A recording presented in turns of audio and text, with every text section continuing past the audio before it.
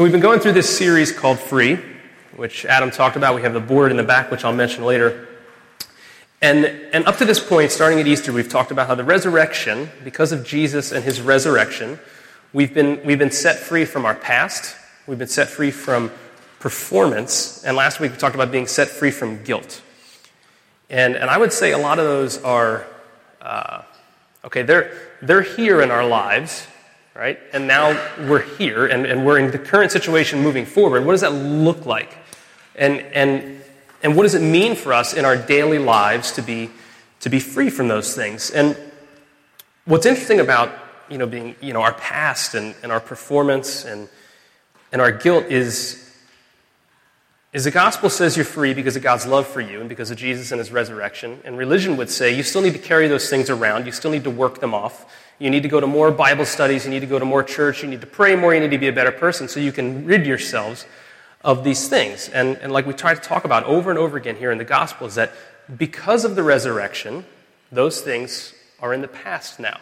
And you've been set free because of Jesus and his love for you and his sacrifice and God accepting that sacrifice and cleansing us from our sins and our past and our performance, we can move forward in freedom. So what I'm trying to talk about today is, we've been set free from past performance and guilt, but we've been set free to something as well. And in short, we've been set free to be happy. Now, if you've grown up in the church, you probably have a knee-jerk reaction to that, like, I don't know if I'm allowed to be happy. Right? I mean, if you think about it, if somebody was like, well, because you're a Christian, you're free to be happy, I know for me at least, I'm immediately like, I don't know if I'm comfortable with that. Like, that sounds like Joel Osteen kind of like health and wealth gospel, where it's just going to be like, hey, God just wants your best. He just wants you to be happy. And it's like, no, I got to work harder than that. Right? I mean, like, it's just intuitive in us, especially if you've grown up in the church, to think, I'm not allowed to be happy. So, for those of you in the room who are, Christ followers, you've grown up in the church, let me say today, you're allowed to be free to be happy. God wants you to be joyful. It's one of his characteristics that he makes us in his image. He wants you to be joyful, but it's rooted in the gospel. It's rooted in the freedom that comes from the resurrection. And right, we know this as Christians. We know that we're supposed to be happy, right? You're like, well, Jesus died for my sins, and someday I go to heaven, so I guess I'm supposed to be happy. If we're honest, right? I mean, this is how we go about our lives. We think, we have doctrine. We have the belief that Jesus died for my sins, and he was resurrected. I'm now purified of my sins. Fast forward to the end of life, and we're like, and someday I get to go to heaven. In the meantime, what? What is life supposed to look like? And that's kind of what I'm trying to go after today, is the freedom that comes to be happy, to be joyful, to be content, to work through suffering and face it with joy and perseverance in the gospel. So, you need to know this about me. My wife can attest to this. She's known me forever. In high school, I was voted moodiest in my class. Now, I did campaign for it a little bit around the lunchroom. I told people, vote for me or I'm going to hurt you. It's a joke. It did happen, but people understood I was kidding. So it was me and this other girl, and if you look in my yearbook, there's a picture of me standing there with my arms folded, miserable look on my face. And she had the same look on her face. And because I was an angry person. I was just angry. I asked my mom recently, I said, am I like my son Jimmy? And she said, yeah, he's a lot like you. He's just not as angry. And it was like, man, I really was. I was just ticked off, even through my young adult years. And I was angry at the things I saw around me. I was disappointed by things I saw, by things I experienced. I was cynical of the church and of Christians, of the hypocrisy that I saw. And really, a lot of it was rooted in my own hypocrisy. A lot of it was rooted in my own pain, which I'll share about in a little while. So I understand this, okay? Like I have lived enough to be disappointed and to suffer and to go through things and not be happy all of the time. So here's what I think. I think there's three kinds of people, and there's always more, right? I'm a preacher, I'm trying to boil it down. I think there's probably 3 kinds of people in the world that we encounter. We're in the church, out of the church. I'm not saying any separation. There's 3 kinds of people we encounter. Angry people, okay? This is like our go-to emotion in the Northeast. I don't know if you've noticed this, if you've traveled much in the country, but particularly in New York, New Jersey, Pennsylvania, there's just this cynicism and this bitterness and this hostility to the world around us. I mean, think about it. I was thinking about when I met people at my son's baseball game for the first time. I'm like, how's it going? Fine. Middle of a divorce. I want to kill my ex. I'm like, all right, like this is our first conversation, right? Well, what else is going on? My job's terrible. Another guy, Donald Trump, I can't stand him, like, it's just negative. Like, it is our go-to thing when people start talking to us, particularly in the Northeast, that this anger starts to come out, this unhappiness starts to come out. And honestly, we're comfortable with it, right? Like, if you walked in a room and you were just jovial and happy, people are like, what's up with the weirdo? Like, right? I mean, particularly in the Northeast. So, why? It's because we all have disappointment in common. Like, it's just something that flows through our lives, and we start to resonate with it, and we start to have it in common. We're like, well, I know we can all complain together. Like, this is what people do. So I think there's complaining, angry people. And then I think on the other side of things, I think there are plenty of positive people in the world, right? There are people who, this is the good vibes people, right? I'm sending you good thoughts. I'm just going to take everything as hey, this is just the universe. Like, this is just what happens, and it's good, and I can be good, and I can be at peace with this and everything. I like these people. I'm not saying there's anything wrong with this. I think it's a good mindset to try and have. But what I found is that it's pleasant, but it's powerless. Okay, when faced with real suffering, with real hurt, with a real depth of pain, it's not rooted in anything other than self-will. And you've got to will yourself into this, and you've got to will yourself into being positive, and to being happy, and to being joyful. And then finally, I think we can probably all resonate with this. I think there are people who wear masks. We do this in the church so much, who we can't admit that we're unhappy. We can't admit that circumstances might be bad in, our marriage. We can't admit that maybe our kids are struggling with something, or we have a wayward child. We can't admit that, we're not doing good at work. We're probably going to lose our job. So we put on a mask and we say, we're good. We're good. Everything's fine. We come to church and we shake hands and how's it going? Great. And we go home. And it's a mask that we hide behind.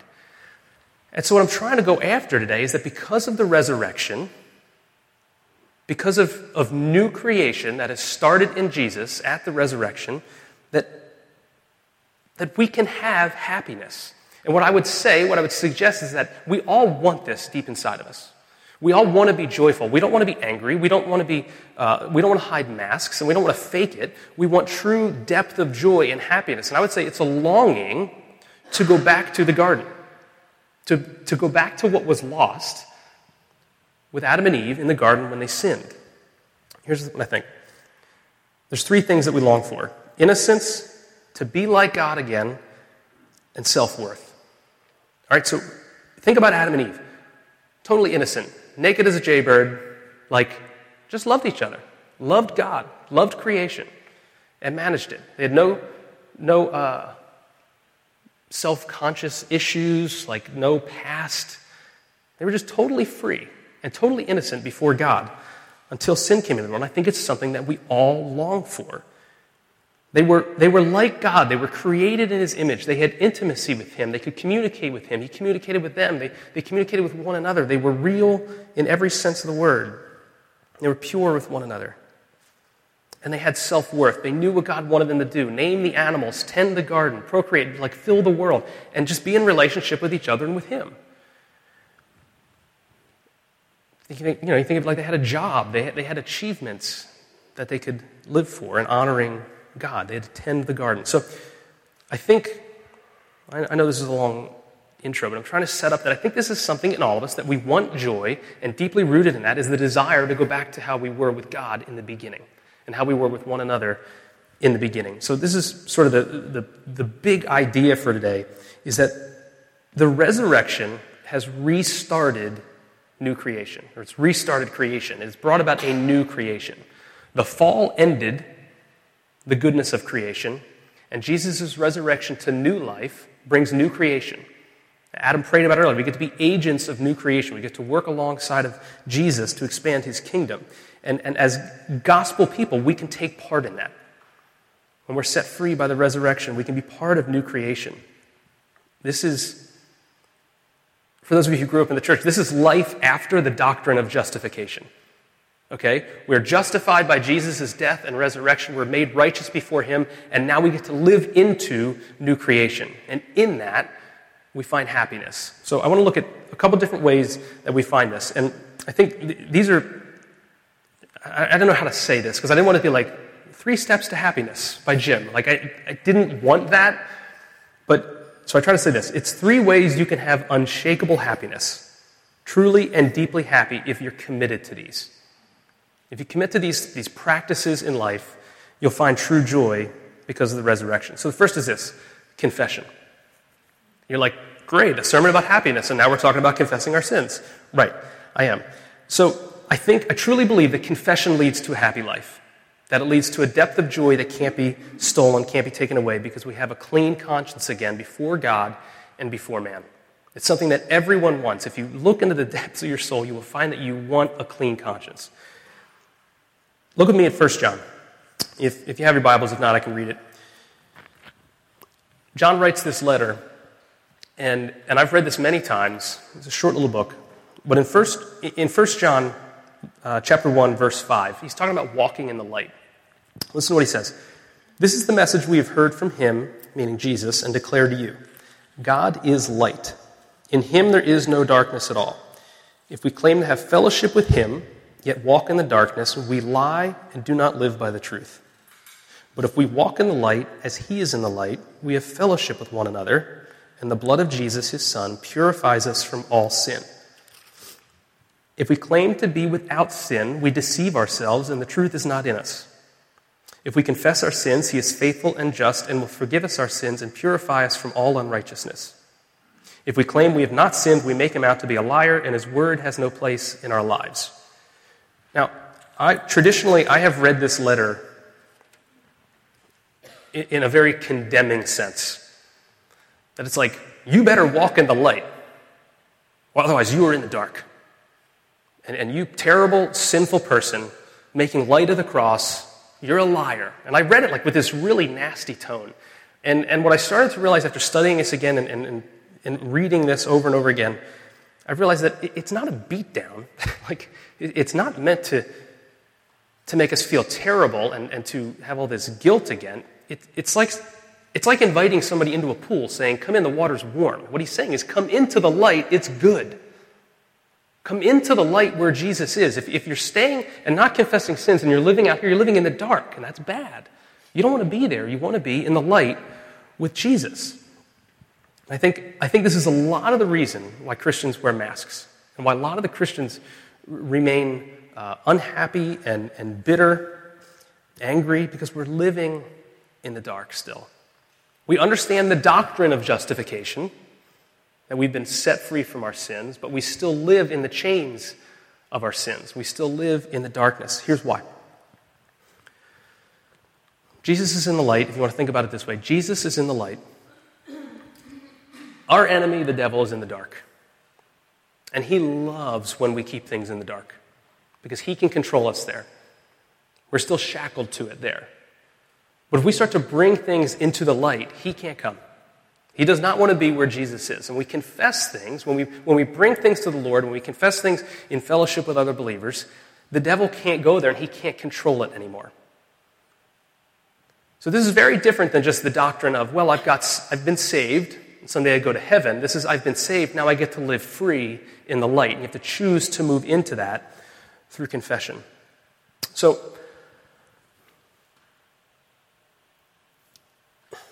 I'll share this just about my own life.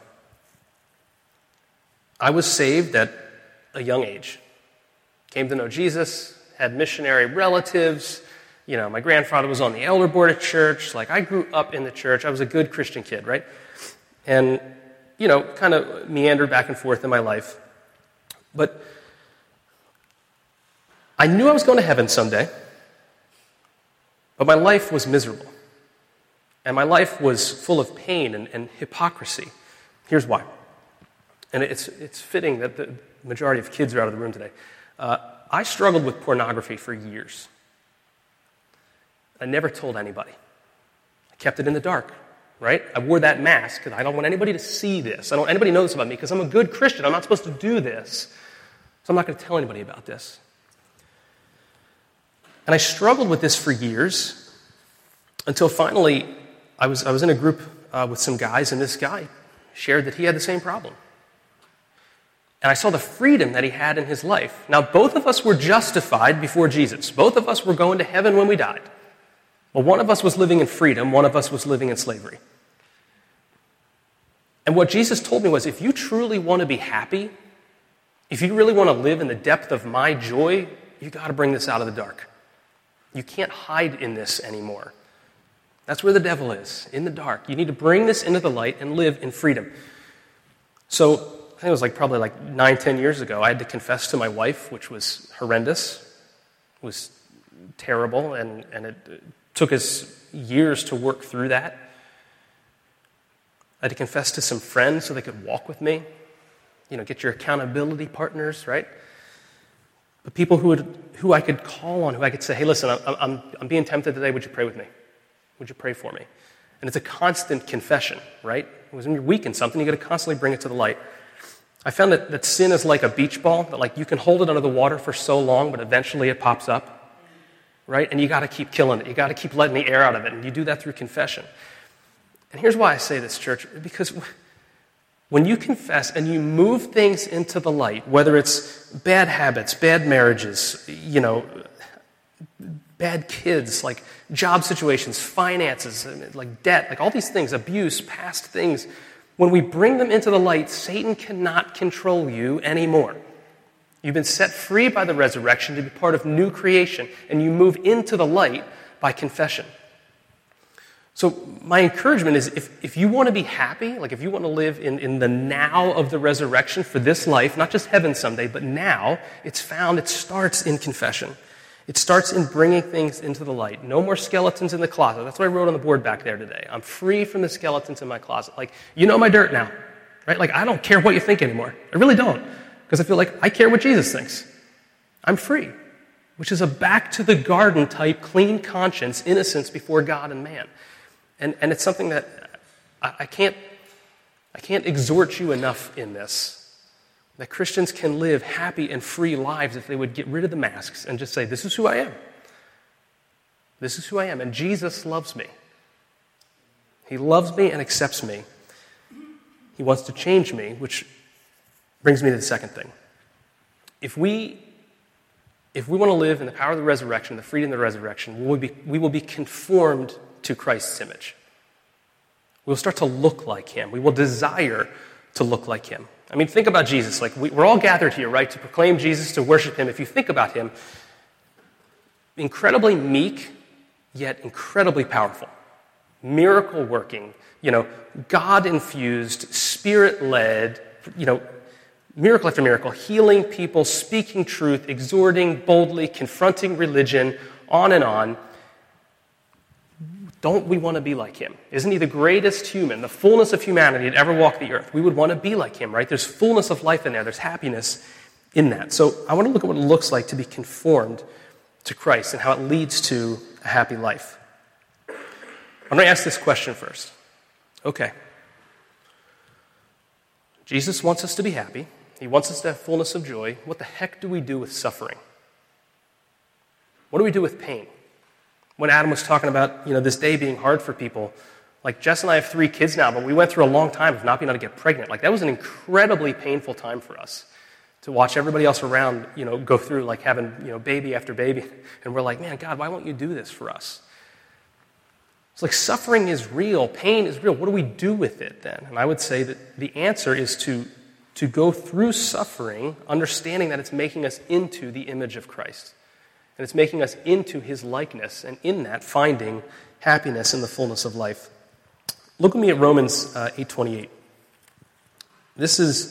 Romans 8:28 is like the go-to verse for someone who's suffering, right? Tim Keller says you take this out of the blessing box, right? And you're like, all right, I'm just going to tell you this right now. Like, I know you're having a hard time at your job, but we know that in all things, God works for the good of those who love him, who have been called according to his purpose. Like, it's all going to be fine. It's just going to be good. Don't worry about it. God works it together for good. The truth is, there's a lot more in this verse than just some feel-good blessing box, like put it on a poster, put it on the fridge type verse. Paul most certainly says, and we know that in all things, God works for the good of those who love him. Okay? Someday, in all of the totality of history, when it comes to a conclusion, we will be able to understand better some of what has happened. Okay, the reason that the puzzle was woven together the way that it was by God, we'll be able to see his good purpose in all of it. But for now, look at what he says in verse 29. God's going to work all these things together. For those God foreknew, he also predestined to be conformed to the likeness of his Son. He predestined us to be conformed to the likeness of his Son, that he might be the firstborn among many brothers. And those he predestined, he called. And those he called, he justified. And those he justified, he glorified. This glorification that comes in the future when we're made completely like Jesus, Paul's declaring it. It's happened. It's like he's so sure of it, he's saying it's happened already.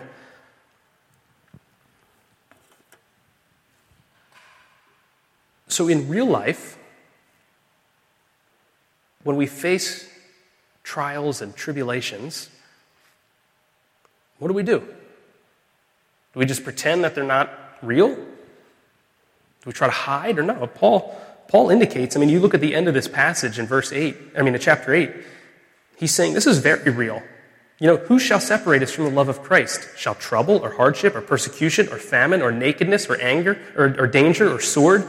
He's admitting that pain is real. He's admitting that famine's going to come, that danger's going to come, that swords are going to come, that persecution's going to come. So what do we do about it?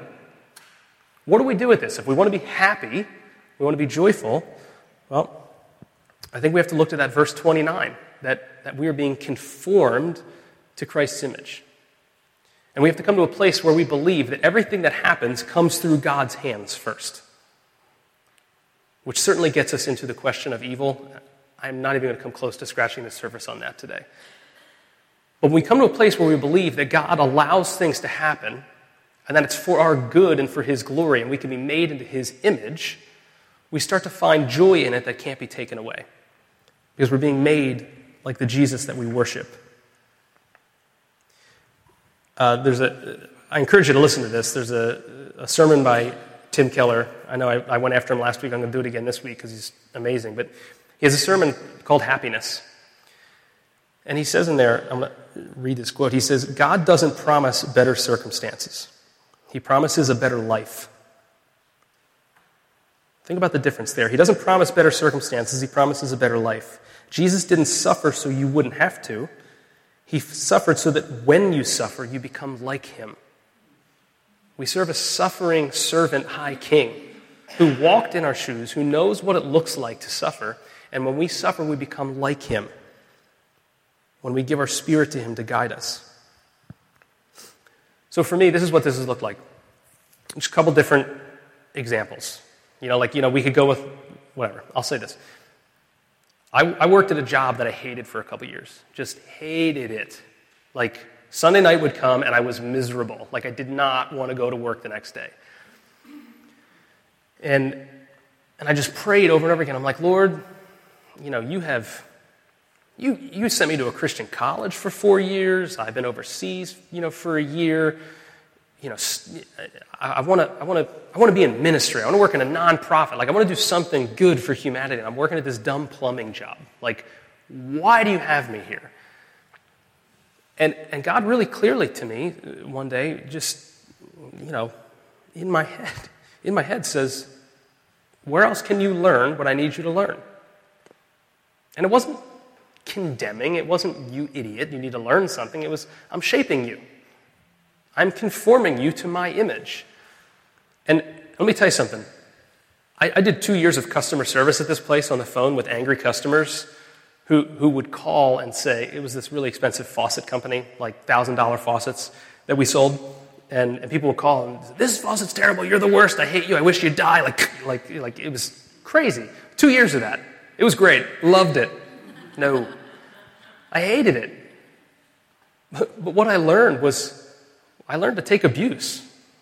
And I learned to hear hard things from people, and I learned to be confident. I learned to be meek.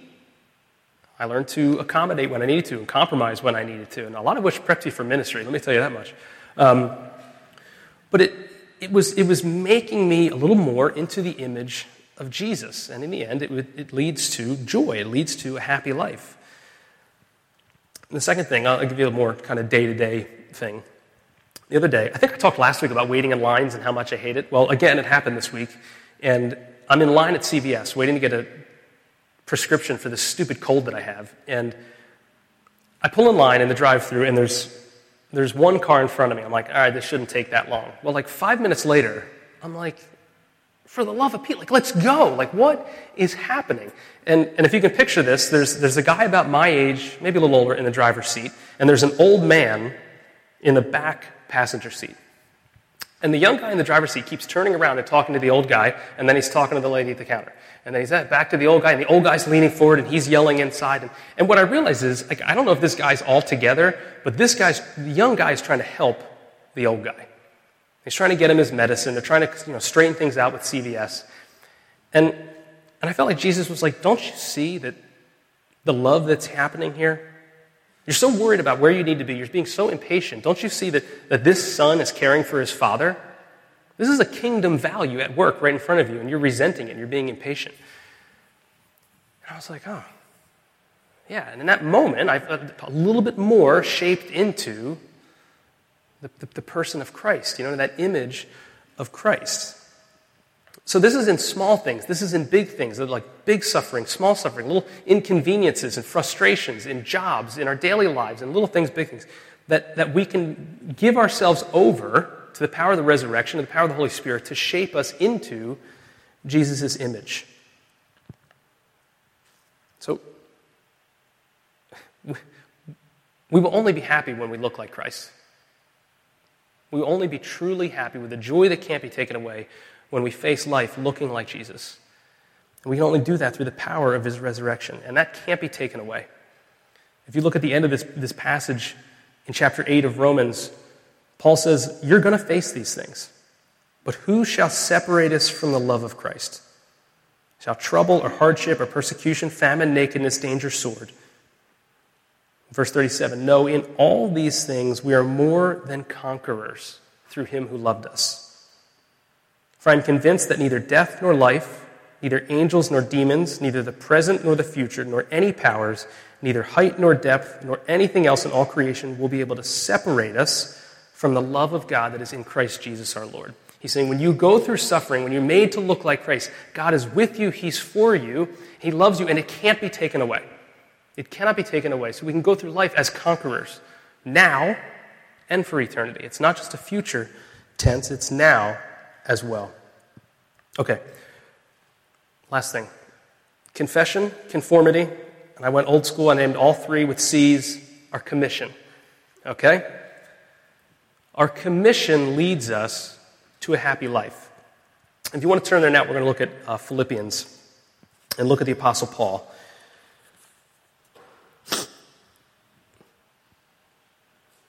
The Apostle Paul, in this letter, is writing from a prison. And he's writing to this church that he loves. Adam and I were talking about this week. It's probably a prison that he was paying for himself. He needed to pay to reside there. This guy, depending on where you date this letter, has been beaten, left for dead, thrown out of towns, abandoned by his friends, shipwrecked, whipped, persecuted. Like, he's had what I would call a miserable life. Just a hard life. And here he is in prison, and over again, 12 different times in this letter, do you know what word he uses? Rejoice. Rejoice. Rejoice with me. Rejoice because when this guy comes to you, rejoice and celebrate. Like, it's over and over again. It permeates this letter. Do you know why? Because he lived for the gospel. He lived for the advancement of the gospel, and all those things that he went through paled in comparison to living for the gospel. That was his measure of success. Look at me at Philippians 1. I'll get there. So in Philippians 1, Paul writes this letter right in the very beginning in verse 3. So remember, Roman prison, hard life, he says this: I thank my God every time I remember you. In all my prayers for all of you, I always pray with joy. Why? Because of your partnership in the gospel from the first day until now. Being confident of this, that he who began a good work in you will carry it on to completion until the day of Christ Jesus. He goes on, it's right for me to feel this way about all of you, since I have you in my heart, for whether I'm in chains or defending and confirming the gospel, all of you share in God's grace with me. God can testify how I long for all of you with the affection of Jesus. And then he goes on in verse 12. I want you to know, brothers, that what has happened to me has really served to advance the gospel. Like he's got this positive attitude about it. Like, it's a good thing. This is fine that I'm in prison. It served to advance the gospel. As a result, it has become clear throughout the whole palace guard and to everyone else that I am in chains for Christ. Because of my chains, most of the brothers in the Lord have been encouraged to speak the word of God more courageously and fearlessly. And he goes on and he says some other things. Then in verse 18, but what does it matter? The important thing is that in every way, whether from false motives or true, Christ is preached. And because of this, I rejoice. Yet, yes, and I will continue to rejoice. And he goes on and on and on about this. He's overjoyed because the gospel is advancing. That's how he measures success in his life. It's not by what the world says good achievements are. It's not by the amount of money in his bank account. It's all about the advancement of the gospel. And then if you read on in this letter, you see that he says, you know what? All my accomplishments, all the good things that the religious world thinks that I have, all of my achievements, my pedigree, it means nothing compared to knowing Jesus and compared to making him known. So, Christian, I would say that, and I would suggest that if we truly want to be happy, we will start measuring our lives differently. We will look at what somebody like the Apostle Paul measures, like James measures, like Jesus calls us to, the advancement of the kingdom of Jesus. To proclaim his victory, to proclaim his resurrection and new creation, and be co-agents with Jesus in new creation, making his victory known to the world. So that you can get to the end of the day and be like, yeah, my job stinks. I'm really not digging it. But I'm being made in the image of Christ, and you know what? I got to pray with somebody today. That's a victory. I get to proclaim freedom in my life today to my neighbor. That's a victory. That's what achievement looks like in the gospel economy, really. I know a family who, start that over. I'm going to give real life examples of this, okay? So you don't think I'm saying, like, everyone needs to go and be a pastor. Everyone needs to go and be a missionary. That's not at all what I'm trying to say. I know a family who, they decided not to play travel baseball because it would take up too much time out of their schedule, and they didn't have time for community. They didn't have time for their neighbors. They didn't have time to bring the gospel to bear in their neighborhood. That's a hard decision to make, especially in our sports-driven culture. It's hard to make that decision because we're like, well, my kid's got to play everywhere, got to be in everything, so that someday they can get a scholarship and everything will be okay. Like, there's a whole mindset in there to delve into. But, the point is, these people felt like Jesus was calling them to advance the gospel more in their neighborhood, and it would come at the expense of playing travel. Simple example, right? I had another friend who was a lawyer at a great firm in Philly. He's brilliant, competent, and was moving up the ranks. And eventually he said to me, he's like, I can't do this anymore. One, they want me to sell my soul. And two, I will never see my family. I will never be able to do any church ministry. He's an elder at a church. He's like, I have no time anymore. They want so much from me. Well, think about it. Like, big lawyer, big firm, good money, right? Achievement in the world's eyes. And he said, you know what? I'm done with this. And he moved to become a lawyer for a different company where he has normal hours, can get home in time to see his kids, to preach the gospel in his home, to be in his church, to be in his neighborhood. But he gave up what the world espoused as achievement to find true happiness in advancing the gospel. I have another friend. Again, I told you I'm trying to be practical here. We have another friend who, they lived in this giant house, and he worked non-stop to keep this house payment going. Overtime, every weekend. So he was like barely able to come to community group. He was barely able to be at corporate worship. He was barely able to be home and tuck his kids in. Like, it was just nonstop. And finally he was like, you know what? This is not worth it. The world says this is good. It says my big house is great. But it's costing me the gospel advancement in my own life, in the life of my family, in the life of my neighborhood. So they sold this giant house and they moved into this little tiny house with all of their kids. It was nuts. Like, I saw it and was like, yo, you guys are crazy. Like, this is not going to work. I had, like, no faith. And they slowly, like, renovated some things and expanded one bedroom. But it dropped their mortgage payment by, like, $1,500 a month. So he didn't have to work overtime anymore. He was able to be in the neighborhood. He leads a marriage ministry now at the church. All that to say, he cared about how the gospel was advancing in his life and the world around him rather than what the world wanted, what the world said was good. So he found what I would say is a true joy that can't be taken away because it's the gospel. And the gospel will always be advancing, and we get to be a part of it or we get to stand back and let others do it. So I would say he found true happiness in that. So the resurrection, Jesus coming to new life on the earth in human form, he starts new creation in that moment. And he breathes new life into us to where we can become his disciples to do what he did. He says, as the Father sent me, I'm sending you. And he breathes the Spirit into us and he says, go be part of new creation. Don't live in the dark anymore. Bring it into the light. Find freedom in that. Don't be chained to these things in the past. Live in the light and find freedom in that. He says, be conformed to my image. Look like me. Let my Spirit work through you so you can do what I do and you can look like me and find true joy. And he says, live for the kingdom. Live for the proclamation of my victory over death and sin and evil and darkness. And it can never be taken away. Church, I want you to imagine something with me. We're so surrounded, even in Christian culture, by angry Christians proclaiming a truncated gospel that says, you're a sinner going to hell, you need Jesus.